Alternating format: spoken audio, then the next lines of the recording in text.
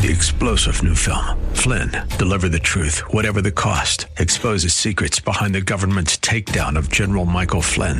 Flynn knew what the intel world had been up to. He ordered the first audit of the use of contractors. This set off alarm bells. He told the truth. He was the most dangerous person for Donald Trump to hire. They had to get rid of Flynn. Flynn, deliver the truth, whatever the cost. Available now. Watch it today. Go to salemnow.com. salemnow.com. Okay, so here it is, 3:35 in the afternoon on a Wednesday. I got Congressman French Hill, and I don't know what question to ask him. Gosh, what's on your mind today, Dave? There's just nothing to talk about. There's no news. There's no public policy concerns. There's no political upheaval in our Not world. at all. No. Not at all. So did you see the I'm not a New York Times reader. Robert Steinbach, who appears on my show quite often, and he sent me the article today about Schiff. That concern you that he had a lot to do with the whistleblower way before anybody knew there was a whistleblower out there? Yeah, and I think Adam Schiff is not somebody that has a lot of credibility inside the House of Representatives. Is in a very important position, but he's overplayed his hand. He's cried wolf. He's alleged things that aren't true over and over again, and has really reduced his credibility inside the chamber.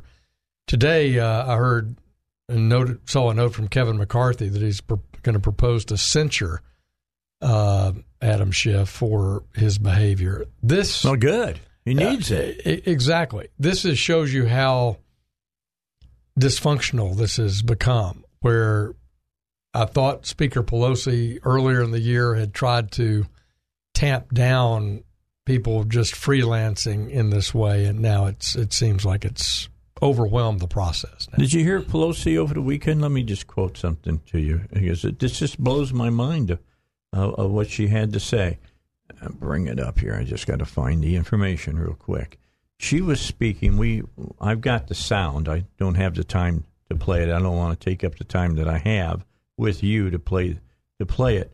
But she made this statement. She said that they were going to be nice.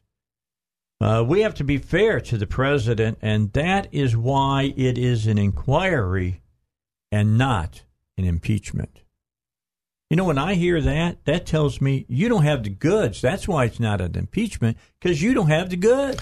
She, in my opinion, was backed into a corner by the more radical elements in her conference. She had a press conference before the documents had even been released or considered. And 3 times this House over the last now almost 3 years have voted, do you want to have an impeachment resolution? And 3 times it's lost. So last week, twice on the floor of the House, we tried to bring up essentially ordering an impeachment inquiry, which is apparently what the House rules have traditionally called for through history. And she refused to do it. She made a motion to table each time.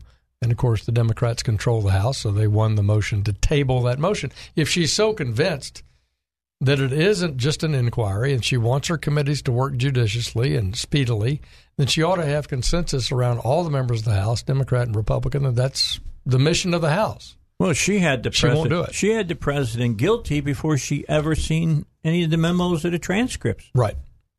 But now we know on the whistleblower front that Schiff's been manipulating that since August. So what's your thought about the change from first person to, we'll accept second and third as well on this? They changed that just like a week before this comes up. Right, in order to manipulate the process. Well, I've been disgusted by the whole thing, and as you know, I've been a supporter of the oversight of the House over the president, this president and President Obama. I don't mind. That's the job of the House. It's an equal branch of government. You're supposed to be That's watching what we're supposed to be doing. But this is, to me, is spun out of control, what's happened now. Mrs. Pelosi's lost control of the House. I think insanity reigns in the Democratic Party now. And Green and those guys are crazy. It's been brewing, but it's been now it's completely out in the open. I understand the president's frustration, and I just don't even know what to say. Yeah. So how much can get done while this is going on? Anything? Well, it certainly makes it more challenging, but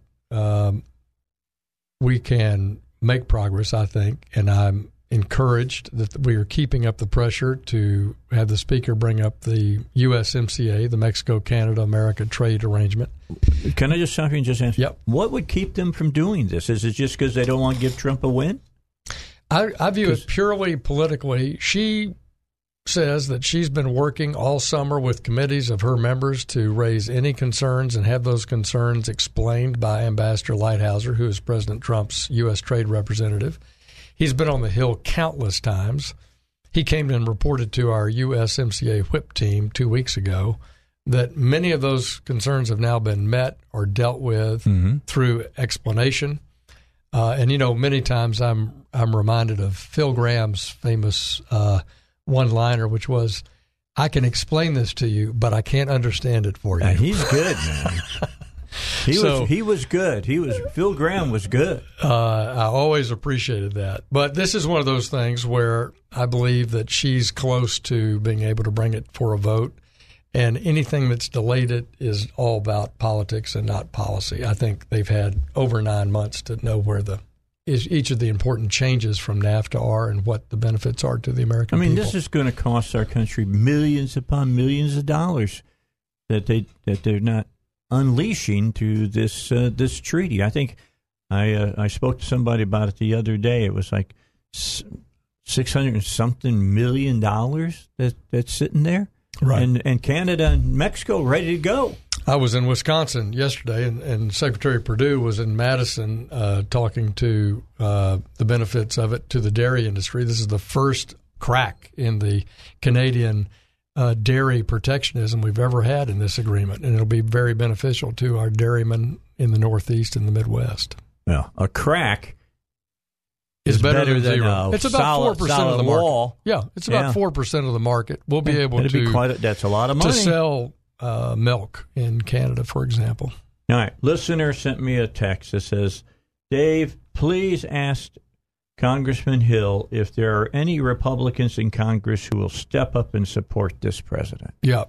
So, first of all, I think across the board, people in the House and Senate are backing the president on his economic plans for the country and are pushing back where we think that the House has overreached in this regard. And let me remind listeners, how about the hypocrisy of this? Not impeachment, meaning what they said about President Clinton versus what they say now about President Trump. Forget that hypocrisy. Yeah, right. How about simply the hypocrisy that we're not making progress on the investigation for the 2016 elections, which has been, for 3 years, the number one talking point of the Democrats. Mm-hmm. President Trump's actually trying to investigate the 2016 election and is now being condemned for it. That's right. And attempted to be embarrassed for it. This is what Attorney General Barr is doing. This is what the special U.S. attorney in Pennsylvania is investigating, and I think doing a very good job, and I look forward to seeing his results, and we'll know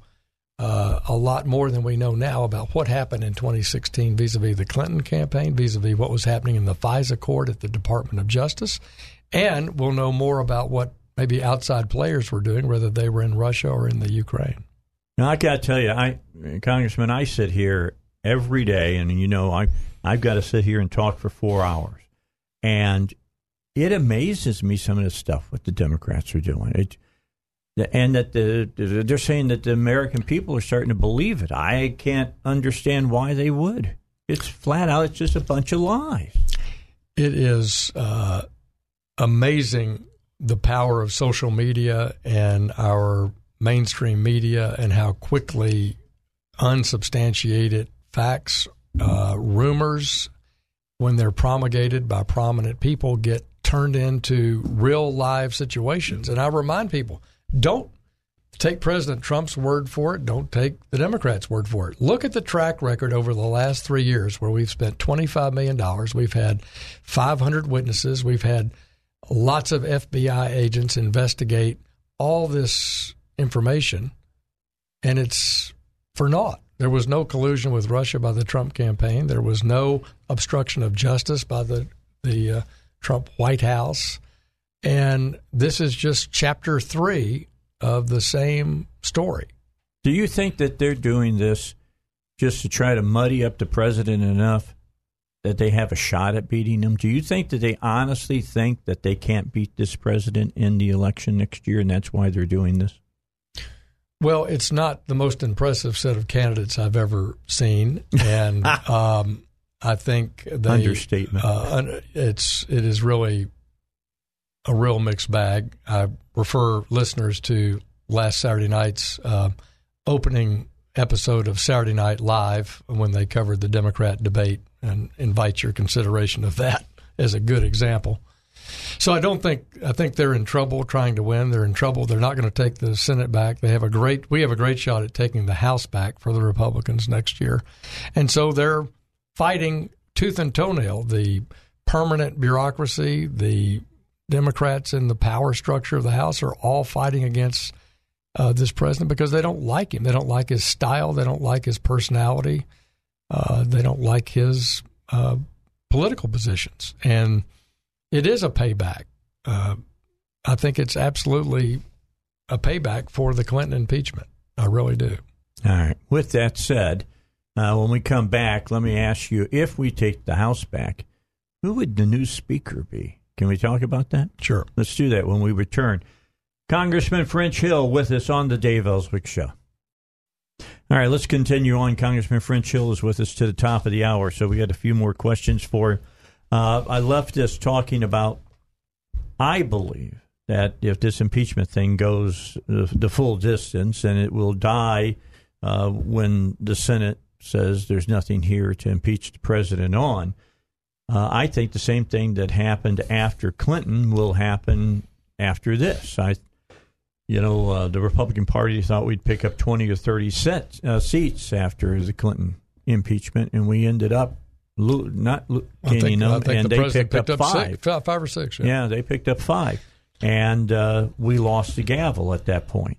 And I think that's exactly what will happen this time around. Well, I think this is an overreach to cripple this president. And I remind people, impeachment is a serious constitutional function for high crimes and misdemeanors and noted criminal behavior. Yeah. That's why it's only been attempted 3 times. I'm counting the Nixon, obviously. And this is not an idle thing you go into. That's why I commend Speaker Pelosi for holding back and recognizing it's not good for the country. It's divisive for the country. It takes a special situation, and it's not about disagreeing with either the style of your political opponent or their policies. Look at the Democrats in 1937. They despised FDR's attempt to pack the court. Yep. Didn't try to impeach him on it. They didn't. Lyndon Johnson was under severe pressure by Democrats over the Vietnam War. Didn't try to impeach him for it. He chose not to run for re-election, I'm sure due to part of that calculus and the pressure of it. But this is not how we handle disagreements over style or substance. Teddy Roosevelt invaded Colombia and created the Panama Canal zone in Panama that we know today. He argued, I wasn't going to wait for Congress. I did it so they wouldn't debate the canal and they'd debate me.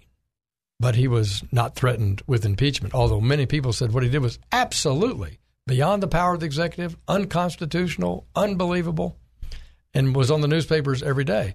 So that's what's wrong here, is take your debate to the American people in the election next year.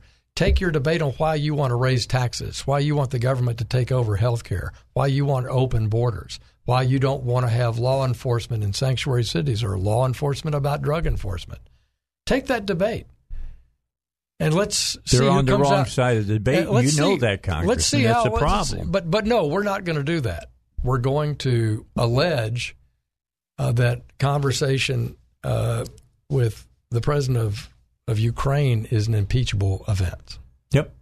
That's exactly what they're going to do. They're going to try, at least, and they might succeed. I had the funny feeling when push comes to shove, there won't be a vote on impeachment. I think that they'll just drop it.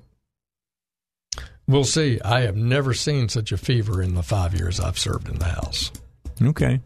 Well, you're doing it every day. So my question for you as we're closing in on the final moments, if Pelosi loses the hammer, so to speak, all right, she loses the power of the speakership, where does it go over into the Republican Party in the House? Who are the big power players right now? Well, I think the power players in the House has been a moving target because of the extraordinary turnover in Republican ranks in the House. And that's going to be, there were 40 changes in the last Congress. They're up to 20 today, I think, of Republicans. Why is that? Some of it is natural. You know, we always talk about term limits, and I believe the pace of political life and the 2-year election cycle in the House imposes a very natural term limit. It's somewhere around 5 terms or 10 years. Members have either had a shot at leadership, a shot at committee work, and they're ready to do something else in their lives, old or young, actually. So a lot of the people you see retiring in Republican ranks are from safe Republican districts, and they have served a long time, or they have some family situation. Sean Duffy's got a child. His wife's pregnant right now. They're very concerned about the baby's health. But yesterday, Mac Thornberry, wonderful leader for. I know Mac well. Fantastic man for 24 years, has been on the forefront of defending this country. Yeah, and Mac and his bride they've served long enough, is their view. Well, I can kind of agree with that. So, point is, we have a lot of movement in the Republican policy, but clearly Kevin McCarthy in California, Steve Scalise in Louisiana, Liz Cheney from Wyoming, a new member of the House, but someone with no minor league political pedigree are leaders. But then you also have Mark Meadors and Jim Jordan, all of whom have delivered for the Republican majority in the minority in their specific roles at oversight and judiciary. Very different than their early days as an opposition party to the Obama administration. They're demonstrating that more, bring people together in a conference-wide leadership way. So it'll be interesting to see. Scalise, I think, would be a good leader, but, I don't work with him like you do. They all are different people. If you say who brings the team together, who has a plan, who has a strategic plan, who moves the pieces on a chessboard well, I'd say Cheney and McCarthy are wired that way. Scalise would be close in that regard because you do have to plan and know the calendar, know your opponents, and if we have President Trump in a second term, how to work with that administration to move that legislative ball forward. It's an art. So are you like Spock? Can you play 3D chess? That's the question. That's the key.